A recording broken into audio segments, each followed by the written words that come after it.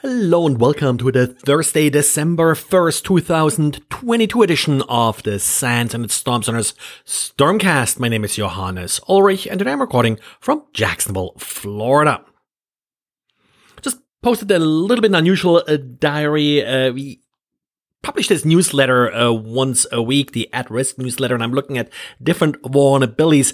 Found something odd this week, looking at sort of last week's vulnerability. There are 20 vulnerabilities that were released in Netgear and D-Link routers. For Netgear, it affects the R7000P router, different firmware versions, and for D-Link, it's a number of different devices that are affected. Also, again, a number of different firmware versions here. Problem is, there isn't really anything on the vendor's website about any patches for it. D-Link's security site actually stops about 2 years ago, December 2020. I guess they had no vulnerabilities, at least they had no updates maybe. Since then, Netgear had some updates, but nothing really related to this particular model recently. So not 100% sure what's going on here. All of these vulnerabilities appear to have been reported by the same individual, and there is a GitHub repository with proof of concept exploits. The vulnerabilities do appear to affect pretty much the admin interface. So it's these typical web application vulnerabilities as far as I can tell, based on the brief description in the National Vulnerabilities Database. I'll leave it up to you what to do here, but as usual, don't expose the admin interface, and then be on the lookout for any updates coming down the pipe from Netgear and D-Link. And talking about mystery updates, Apple today also released an update for iOS, and now it does fix some bugs. It's really more one of those bug fix releases, but there is an entry on Apple's vulnerability bulletin website stating that there will be some more details regarding vulnerabilities being addressed in this update later. Right now, I don't see anything posted yet. Later, not sure what that exactly means. For Apple, this often refers to, later when they are going to release updates for their other operating systems too.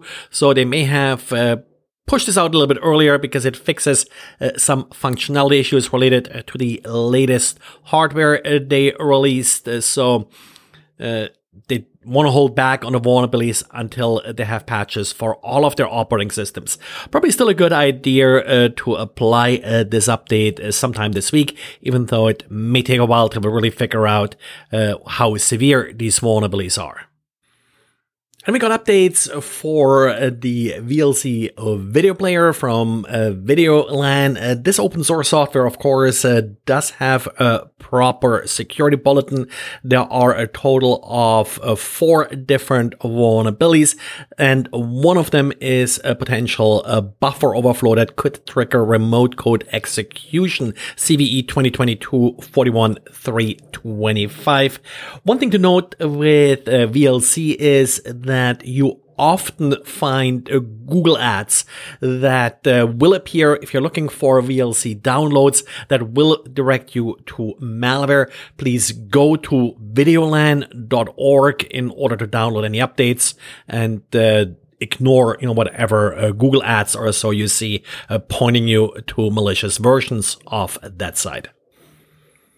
In our web application security class, we have an old vulnerability we talk about, and that's in the Nissan Leaf car, where the VIN number was used for authentication. I always say we really should get rid of this particular example. That no longer really happens. Well, I was wrong. Looks like Sirius XM, the satellite radio company, is doing just that. And the problem here is that this particular Sirius XM connected vehicle services platform is included in a number of different vehicles like Honda, Nissan, Infiniti, and Acura are listed here in the article by the Register about this. And by sending requests, you're actually able to also unlock the cars and perform various other actions with the car, just knowing the VIN number, which of course is conveniently displayed in the windshield. Security researcher Sam Curry found this vulnerability and notified Sirius, who were luckily able to fix this problem rather quickly. Well, and that's all the time I have today, so thanks again for listening. And by the way, this podcast is also available via Alexa, so if you have configured your Flash briefing, you can add this podcast to it, and let me know if it doesn't work, but should work okay. Thanks, and talk to you again tomorrow. Bye.